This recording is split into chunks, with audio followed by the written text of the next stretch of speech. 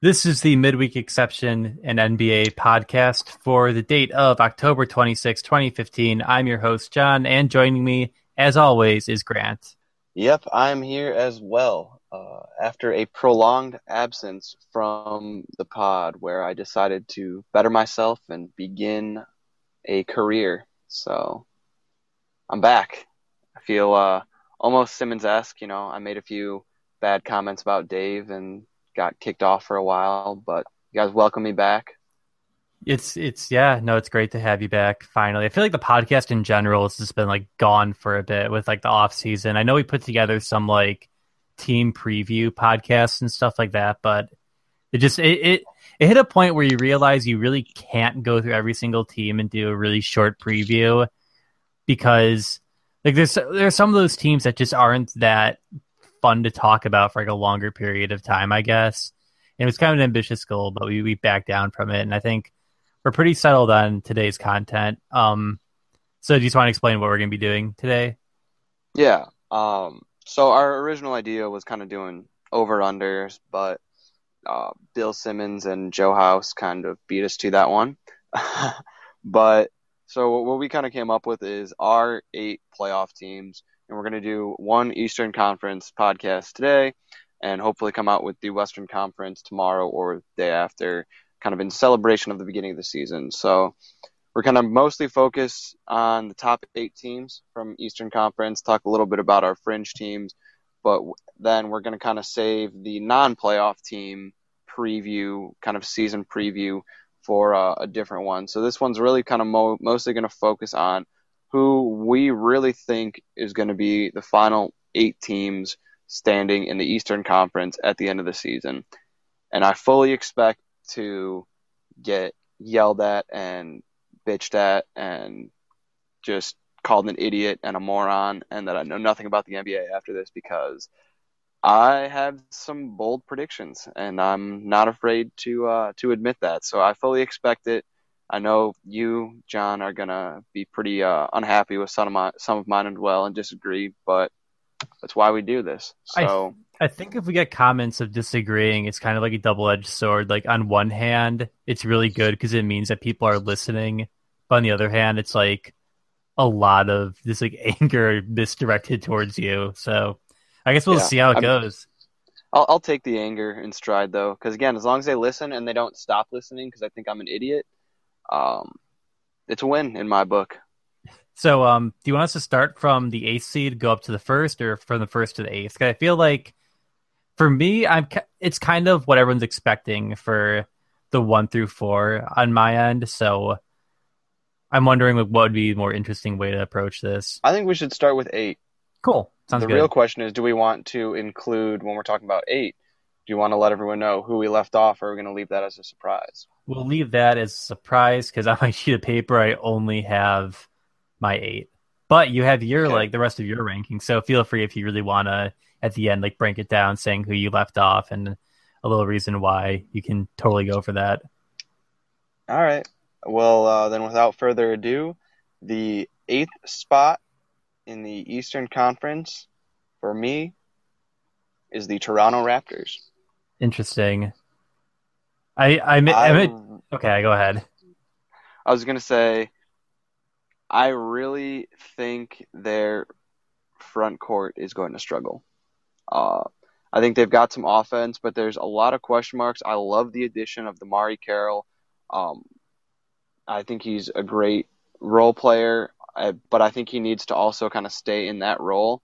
He needs to just be the jack of all trades, and I think he Hmm. needs to understand that he got paid to be the jack of all trades. He didn't get paid to come in and be the superstar, because they've already got 2 players that are their all-stars, and Damari Carroll is kind of supposed to be that number 3 that really glues everything together and does all the little things that maybe DeMar DeRozan and Kyle Lowry don't do. Right. So I definitely like this team.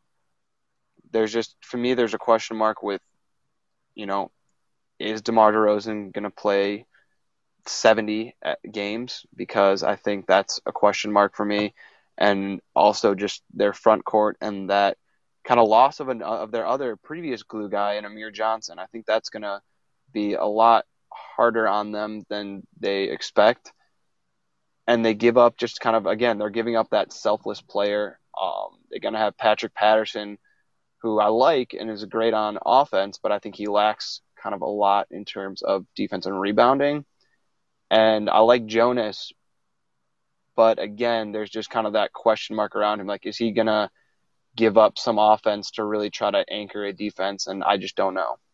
Yeah, they're definitely that kind of like question mark team, I think. They had two kind of big pickups in my mind in the offseason, and Damari Carroll, and then also Corey Joseph, who I think is a really, really great backup point guard after last season with the Spurs. I thought he did an exceptional job. Obviously, he kind of fell to being the third-ranked point guard at a certain point after Patty Mills came back, and Tony Parker's obviously kind of in and out with like injuries throughout the season. But yeah, the Raptors are that really, really kind of like interesting team. Like when you look at their starting five, like I look at it and I say, okay, it's good. Like the 1 through 3, I'm okay with that. Like I like DeMar DeRozan, I like Kyle Lowry, Damari Carroll, obviously. But when your 4 and 5 are Patrick Patterson and Valanciunas, like I just feel like Valanciunas is like just on like the verge of becoming this really, really quality starting big, but he hasn't made that leap quite yet, Yeah, and again, it's the question marks, and I think the teams ahead of them that I have are just in a better position and made a few more steps forward in the offseason. So who did you have it at number 8? At number 8, I had the Indiana Pacers. Okay. I worry I'm ranking them too low purely because we all know that Paul George is completely insane, and like he's like my dark horse MVP for this season. Like if the preseason is any way to gauge the way an NBA season is going to go for a player, which it really isn't realistically, because there are teams that did incredibly well in the preseason and we all know are going to fall on their faces in the regular season. But like seeing how well Paul George has played in this preseason just kind of blew my mind. And it leaves me at that little part that's like, maybe I'm really ranking them too low, but I just look at the rest of that team and I just don't really know what to think. Obviously, Monte Ellis is a great shooting guard. George Hill is a good point guard. But then you have this nonsense of Paul George being switched to play the 4 instead of the 3. And I just don't quite know how I feel about that. And I wonder how it's going to affect the team. Like, no doubt it'll spread the floor a little bit better, but there's been already reports in the preseason about him being uncomfortable playing the 4. Like it was I think he was very vocal about, he said, it's going to take time for me to adjust to it. It's going to be a learning process throughout the season, which, I'm taking that into account by putting them at the 8th seed. Also, they don't really have a center. Yeah. And that's where, again, full disclosure, Pacers are my number 17. Okay. So Raptors are my number 7, so whatever. Yeah, everything you just said, I agree with, except for I do think that the Paul George at power forward experiment is essentially over. I think we kind of knew it from the beginning that was just going to be every once in a while they're going to drop him down. Right. And in the preseason, he just kind of started there as practice and to get a feel for what that's going to look like. I don't think that was ever intended to be a permanent solution. Mm-hmm. And the whole reason I have the Pacers at number 7 is because they essentially have the same question marks as the Raptors.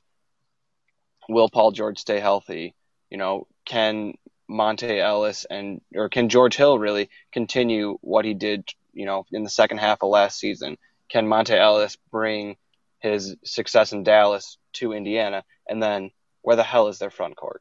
Exactly. They have more of a porous front court than the Raptors. I mean, I think Scola isn't on the Pacers anymore, is he? He's on the Raptors now. Yeah. See, so they lost kind of one of their more veteran front court players, and I mean, I know Scola isn't great, but he is kind of that veteran presence in the locker room. Mm-hmm. The whole reason I put the Pacers over the Raptors, though, is the Pacers have a legitimate MVP player, right, in Paul George. So Paul George plays, between 70 and 75 games. That puts them over the Raptors in my opinion, because Paul George is going to be responsible for, at least a handful of wins, whereas can anyone on the Raptors, when you really look at them, besides, a game here or there, is anyone on the Raptors really going to single-handedly dominate and step up in a game with, let's say Lowry's out and can DeRozan come in and win them, a stretch of games by himself, and then vice versa. So, and I think Paul George has that quality. He has that, killer instinct, and he can step up and carry a team.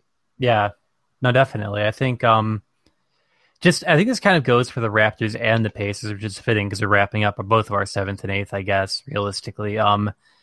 Just you look at both these teams' benches, and I feel like, obviously it's a given to say that depth means a lot in the NBA, and like for a title run, going even throughout the season, because players do get injured. Players also get rest time sometimes, different things happen. And there's just not a hell of a lot backing up a lot of these players outside of, what I had mentioned, obviously, for the Raptors and having Corey Joseph as a backup point guard, which I think is a really good pickup for them, especially because they just lost to Lou Williams to the Lakers. So, Rodney Stuckey, I think, he had a nice season last year. But when I look at this Pacers roster, I just don't see a hell of a lot there. I think Miles Turner could pan out to be really good. But as of right now, you just look at everything beyond that starting 5. Even, again, at center, they're starting Jan Mahimi. Like, it just doesn't make a hell of a lot of sense. But I guess realistically, they did lose Roy Hibbert, also to the Lakers. So, I guess it kind of baffles me what they're going to do in this season. I do worry I'm ranking them a little bit low. But before we move on to our 6th selection, I wanted to ask, is there a reason you put the Raptors over the Pacers? It's I actually had like the little arrow that shows like interchangeable on my thing. I think it's just it's almost purely because I have more faith in the Raptors front court than I do in the Pacers front court currently. I think that the teams are going to finish relatively close to one another. It's going to be one of those things they're going to jockey back and forth for those bottom seeds. But it's kind of a toss-up realistically as to who gets it. I think the Raptors have a better starting 5 than the Pacers do. But it could really go either way. It's more just like to write down something, Fair enough. Right. So number 6, who do you got? I had the Milwaukee Bucks as my number 6. Hey, there we go. Tied. We got the same one. So I guess this will be easy for us to talk about. If you want to go ahead, because I know you were just a Wisconsin native as of like a year ago, but then you moved back to whoa. Native isn't right. It's the correct term. Correct. I was a Wisconsin transplant for about 4 years. Okay. And now I'm back in the Chicagoland area. But yes, I spent all those 4 years watching the Bucks. By no means are they my favorite team, but definitely endeared themselves to me. Obviously, you got to love Giannis. And I'm also coming from a place here where Jabari isn't too much of a question mark to me, because we're able to see what he was able to do in the first 25 games of the season. And with his ACL, I know it's a major injury and it takes a while to come back from. But before the injury, he's an athletic player, but he doesn't really rely on his athleticism. Right. So I don't think it's going to affect him as much as, Derrick Rose, where if he doesn't come back to peak athletic performance, he can't sit and rely on his 3-point shot. Okay. Whereas Jabari can get in, and I think the big question mark for him is he going to be able to maintain kind of the physicality down low? However, I don't think it matters that much, because they went out and they signed one of the best big men on the market in Greg Monroe. That was a huge pickup. Oh yeah. I immediately texted all my Bucks fan friends and I was like, are you kidding me? Like, how the hell did you guys just get Greg Monroe? What did you do to talk him into coming to Milwaukee? Because you just potentially transformed your team for the next 5 years. Exactly. He is that type of potential in his player. And I know people are going to harp on his defense, but the way the Bucks play, I think he'll fit in really, really nicely. And if he buys into a winning culture, he'll be able to play defense. He's never going to be, a defensive anchor, but he can come in and he can play pretty serviceable defense on a defensive oriented team. So I think that they're probably going to be around the same as they were last year. I don't know how many more wins they get, but I think they're going to be a more seasoned team. They've got the playoff experience, and they're just 1 year older. Giannis is, is 1 year older. He's gonna be a better player. He's continually working on his game. Michael Carter Williams has now gonna have a full season with the Bucks, and I'm not the biggest MCW fan, but I think he's still, definitely he belongs on an NBA court. He belongs to be starting, and again, that defense is just gonna be great. Oh, and they kept Chris Middleton too. Right. I mean, 1 through 5, they've got a solid team. Now, do they have a championship contending team? No, but I think it's certainly a playoff team, and I think you could even argue that they could be a couple spots up, if things go right for them. Yeah, no, definitely. Like that's the thing with the Milwaukee Bucks is like I feel like they're that team that's like a year out now, maybe 2 years from being a top 4 team in the East. Like you look at this roster that they've assembled. Michael Carter Williams, who I think has the potential to be a very good point guard. Obviously, he has a lot of his own game to like work out right now. Especially shooting, just in general, it's like he's not particularly great shooter, which again, like when you come from what the 76ers was or are, I guess, technically, because I think they're still kind of in a position where that can perform particularly well this season. And obviously, the players are going to give it their all and everything, but they're not going to win a ton of games. He was their offense, essentially. I mean, with Nerlens Noel, obviously, that changed a little bit, but otherwise, Michael Carter Williams kind of was the offense, and he could just put up shots and just so would see what would happen. They weren't necessarily great looks or anything, but he came from a different culture with that team, which I'm not even trying to rag on because I actually like the 76ers. I like what they're doing, but I think a whole offseason with Jason Kidd and going into a full season with the Bucks, especially after that playoff experience, is going to be really, really big for him. Also, I mean, he's backed up by a really solid backup in Gravis Vasquez. Like, that's a really good backup point guard to have behind you. So, I mean, he can obviously step in and, he shoots pretty well from 3. And just, I feel like it's going to be another year for Michael Carter Williams to kind of become a better NBA player. It's going to take him some time, but you look at the 2 through the 5, and like the rest of this team just looks great. Middleton obviously just got paid. He's going to be fantastic again this season, I think. Giannis is one of those players that everyone's just waiting for him to have that insane breakout season. He can do a little bit of everything, and Jason Kidd's already saying, he's going to play the 1 through the 5, which I doubt he's going to play a ton of minutes at the 1, but regardless, I mean, he'll bring up the ball plenty, I'm sure. Jabari is kind of like what you already said about him. And then Greg Monroe, we talked about plenty, just outstanding pickup for that team. They have a really great core. It's a matter of these players developing, Oh, absolutely. And but I don't see why they can't replicate, if not improve, on what they did last year. And I just think that they're going to be a balls to the wall regular season team. Right. They're going to be going out. They're going to want to win every single game, and they're going to be pushing it every single game. I think a lot of it is going to be determined with how their bench kind of shores up. But by adding Monroe, I mean, they've got pretty good front court depth now. Yeah. Tyler Ennis is we're gonna have to see what he can do. Mm-hmm. Their rookie, which I'm blanking on the name, like we're gonna have to see if he can step up. Johnny O'Brien, we'll see, what he can do. So their bench is a big question mark at the moment, but like you said, their core is there. They added a huge piece in Monroe, and again, they all had an off season with Jason Kidd. They all had an off season working together. So there's no reason they can't do what they did last year. And like you said, I think they set themselves up for a nice 5-year window, kind of starting up now, where this is going to be another kind of hardship year in terms of when they're in the playoffs. Hmm. But starting next year, it could be a completely different take. Also, I'm going But to call it right now. Jason Kidd's going to get Coach of the Year this year, I think. I wouldn't doubt it, and I don't think I'd have a problem with it either.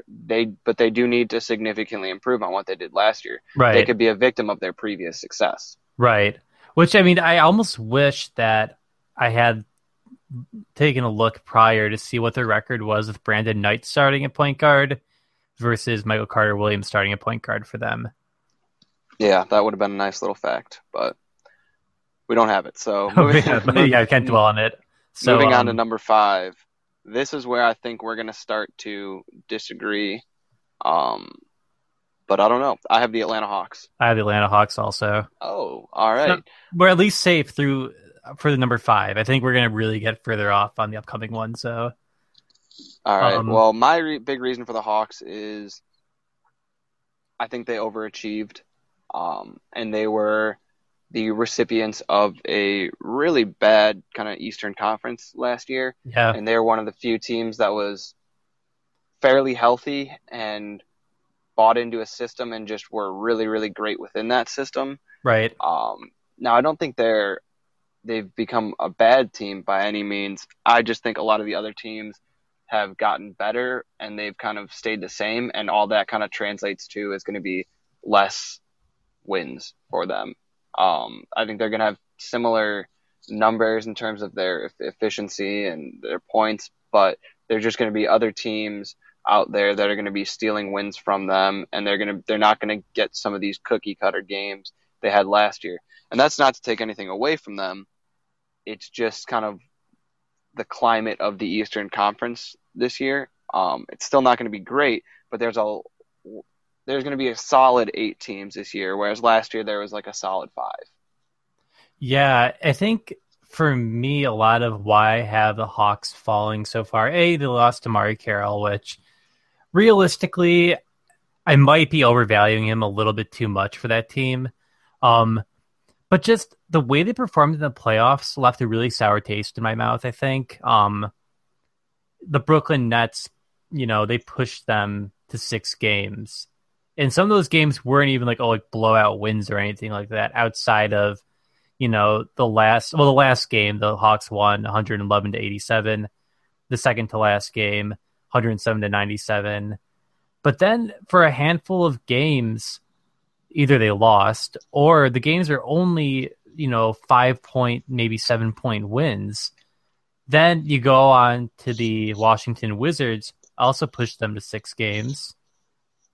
And then they get swept by the Cavs. It's one of those things where I feel like it's negative to not give the team credit for what they did in the regular season, because they absolutely played incredible in the regular season.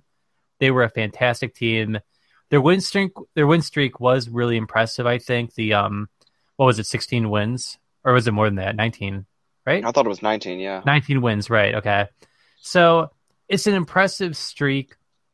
You look at some teams they faced in that streak, and I'm not blown away at points by it, but I think regardless, to win 19 games in a row is really, really incredible and really, it's worth acknowledging. But there is that team I don't see performing as well this season for the same reason you said. Like they overreached. They performed way better than they were expected to last season. There's still going to be a team that's going to be hard to battle in the playoffs, I think.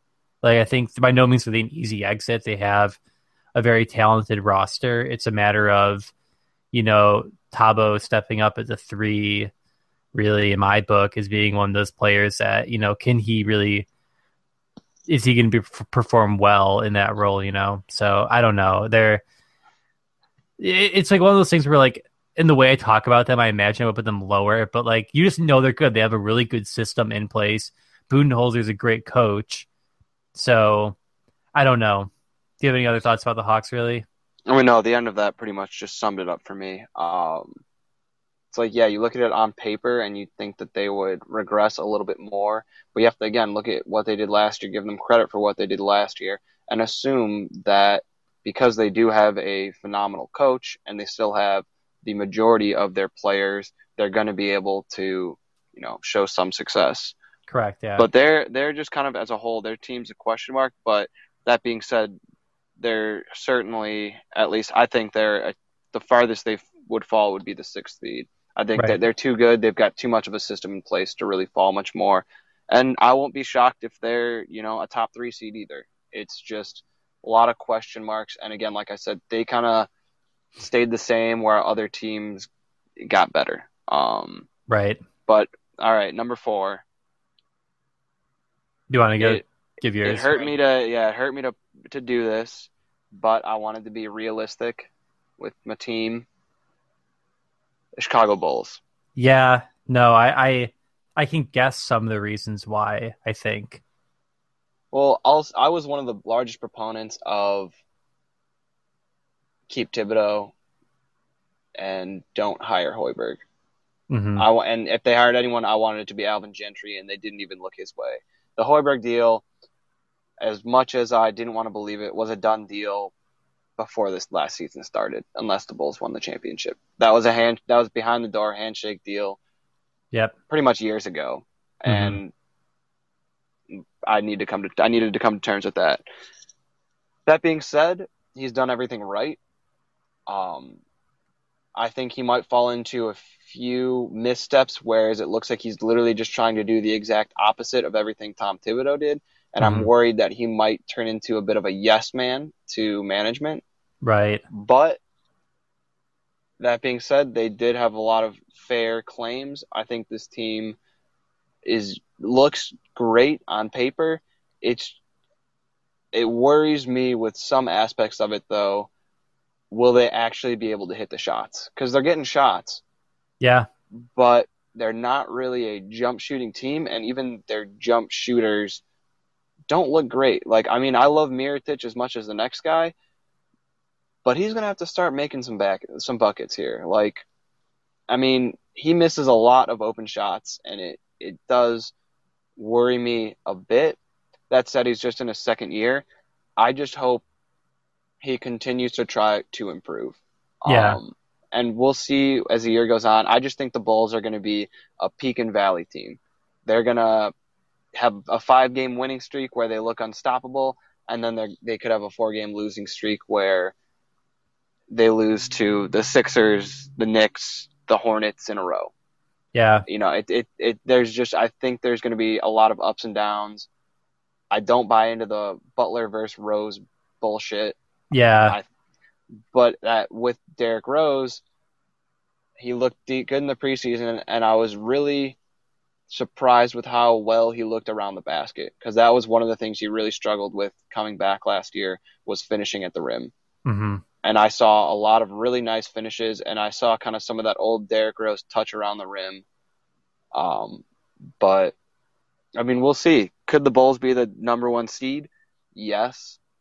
But I just don't think that they're going to be that regular season juggernaut that they have been in years past under Thibodeau, because I also just don't think Hoiberg's going to push him that hard in the regular season. Yeah. However, come playoff time, we'll see how this team really looks.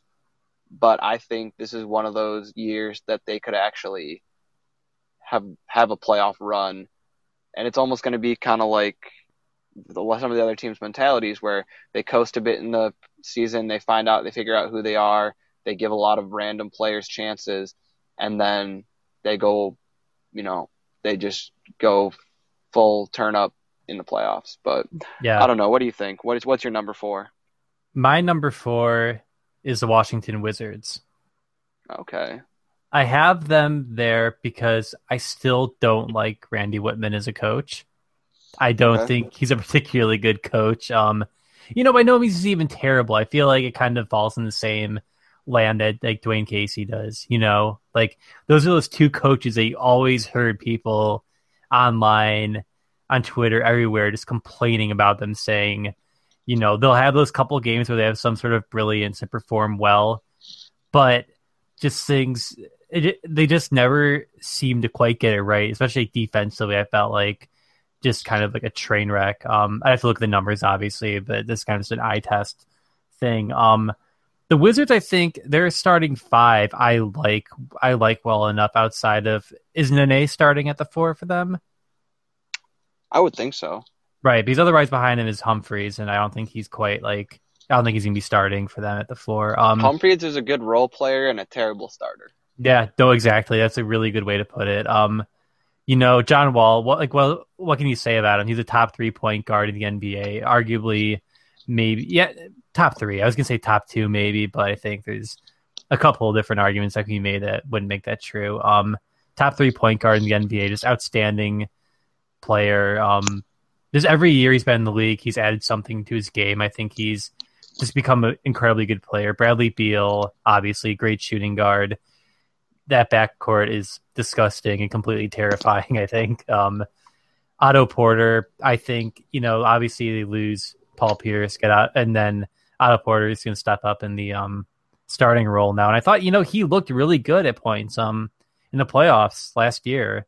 I think I'm not quite sure he's ready to take on the starting role, but I don't think he's going to perform badly. I think he will always look good on the court for the Wizards. I already said Nene, I'm not widely confident in him starting. I think he'll be fine. I would like if they would look out for another option to play the 4, but it's reasonable enough. Then Marcin Gortat, like one of those centers, I feel like just by and large underrated by people. I think he's like the sneaky, really, really good potential double any night kind of player.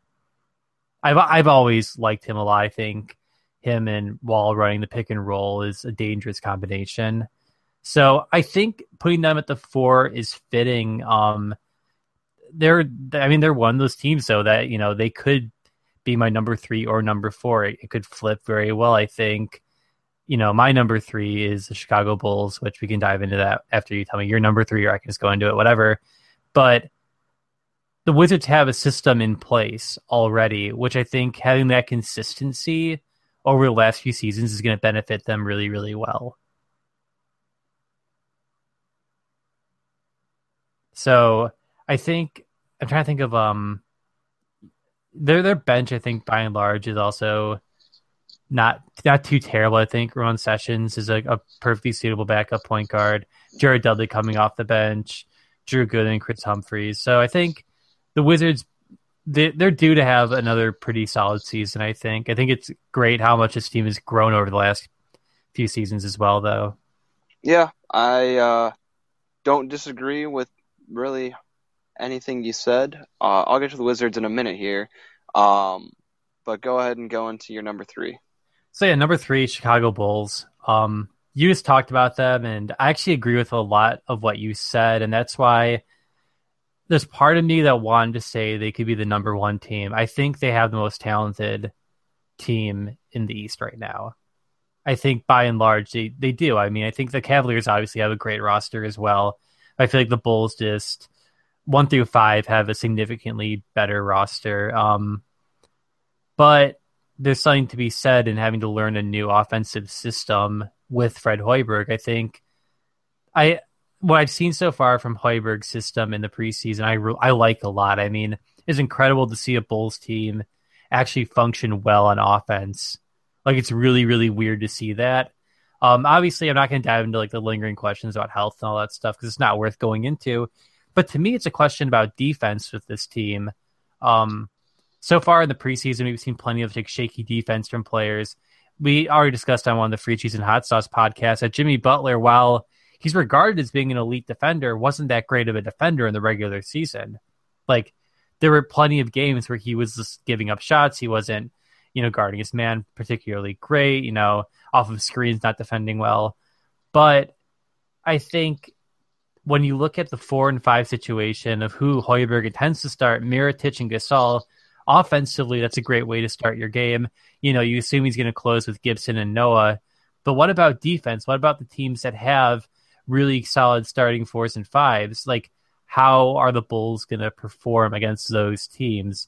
Particularly I'm thinking the Milwaukee Bucks, like a team that the Bulls already struggled with in the postseason last year.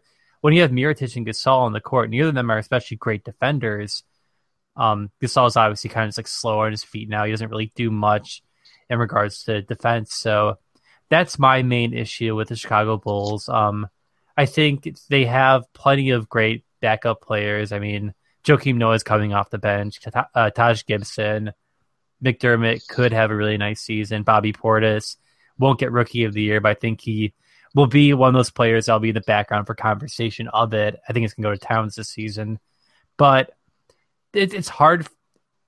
It's hard for me to put the Bulls anything above number 3. And frankly, they could be number 4 for all I know, you know?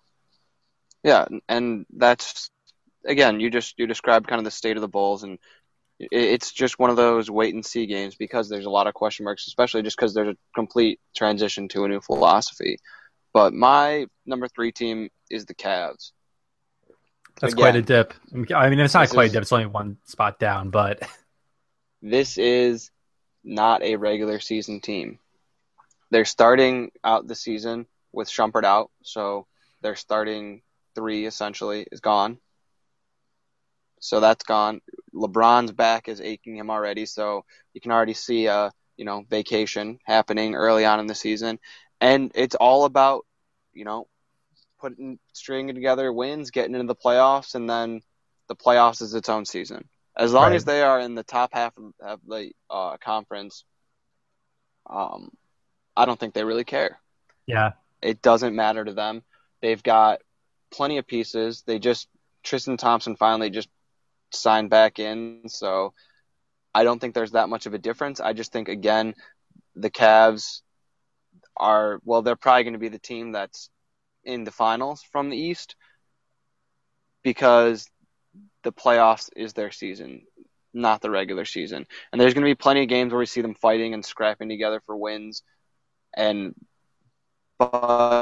at whole, there's going to be also a handful of games where they just take off or they rest their players so they're ready for the playoffs. And I mean, that's pretty much that for me. So I think we can probably move into number 2. Miami Heat. Yeah, that's what I have also. Yeah, I'm very, very high on the Heat.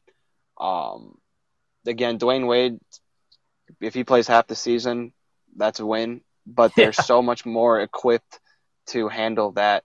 Bosch is a stud. Like, let's just say what it is. I think his conditioning is going to be with the big question mark with them now because he has just gone through very, very serious medical issues. But he's back. He's ready to play. Dragic has had a full off season with them. I mean, the pick and roll with Dragic and Bosch is going to be lethal. Right. I mean, I would argue with anyone who tells me there's a different pick and pop or pick and roll duo that could be better than them. I mean, that's just going to be phenomenal. And then, they got Justice Winslow, who could have really been a top 5 pick in the draft. He's a stud. He can shoot the ball. He's athletic, and he's not going to be asked to do too much too soon. They've got a great bench. They added Stoudemire, kind of shore that bench up. And, I mean, they're just poised to really have a huge leap. And it's not like they didn't make the playoffs last year and then they need to step up and be, the 7th seed before they can move up, kind of like a Bucks team where you need to kind of move up incrementally. This is a team really 1 year moved from the finals. Right. Yeah. And they've got solid veterans. Really, they've got, top 52, potentially top 50 players. I mean, Dwayne Wade's going to be a top 50 player of all time. Mm-hmm. Chris Bosh is going to be a top 100 player of all time. He's probably just, he isn't going to have the name recognition, but he's going to have a case for, top 50, top 75. Dragic is a stud, and they have a phenomenal coach, and they're just a phenomenally run organization. So I just think they're poised for a huge leap back into, championship contention.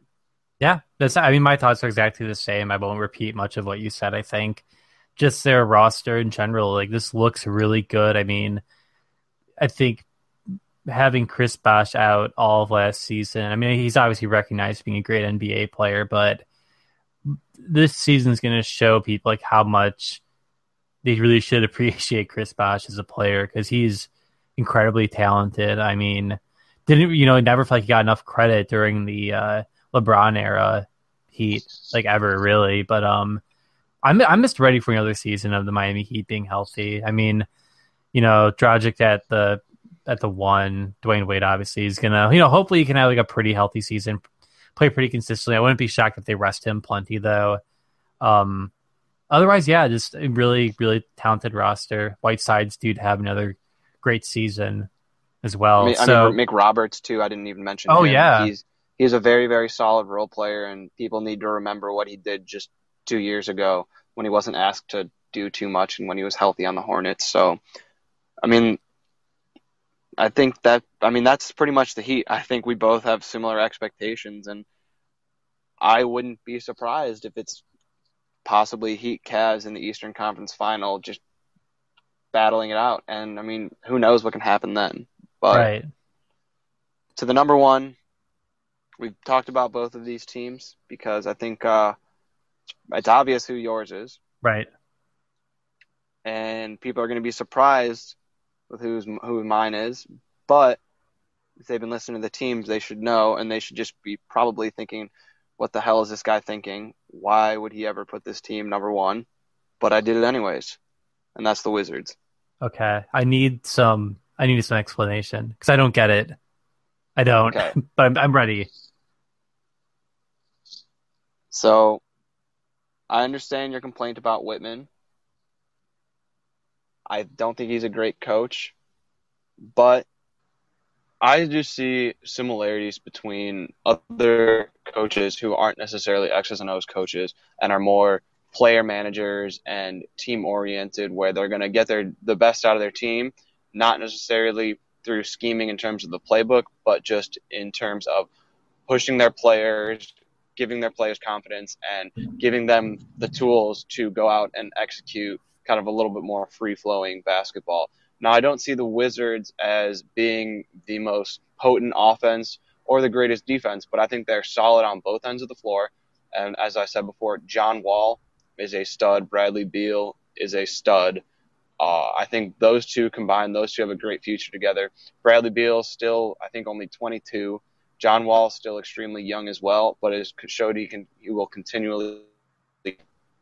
And with coaching, as you said, as I said as well, Whitman's not a great coach, but I see those similarities between him and like a Kevin McHale. Now, it's not the greatest comparison, but I think that there's definitely overlap in terms of they're not going to go out like a Tom Thibodeau would, and he would make them run a play on basically both ends of the floor every single time down. And you saw the Bulls go down the court, have to look at Tom Thibodeau, find out what play they're running, and then run the play, and then it would basically fall apart. Mm-hmm. Whitman's not that type of coach. McHale isn't that type of coach. I mean, there's the famous dry erase board incident the last playoffs with Whitman, where he didn't really know what he was doing. But for the regular season, I think effort kind of trumps almost everything, and we saw that with the Bulls team in 2011 when they won 60 games. They just tried harder in every regular season game than all the other teams. And I think the Wizards are similar in that regard, whereas John Wall, Bradley Beal, Gortat, they're never going to be giving up on a game. If they're down, 20 in the fourth, they're going to do their damnedest to come back, whereas a team like the Cavs, I think, might just mail it in and say, okay, we'll get the next one. Right, so, yeah.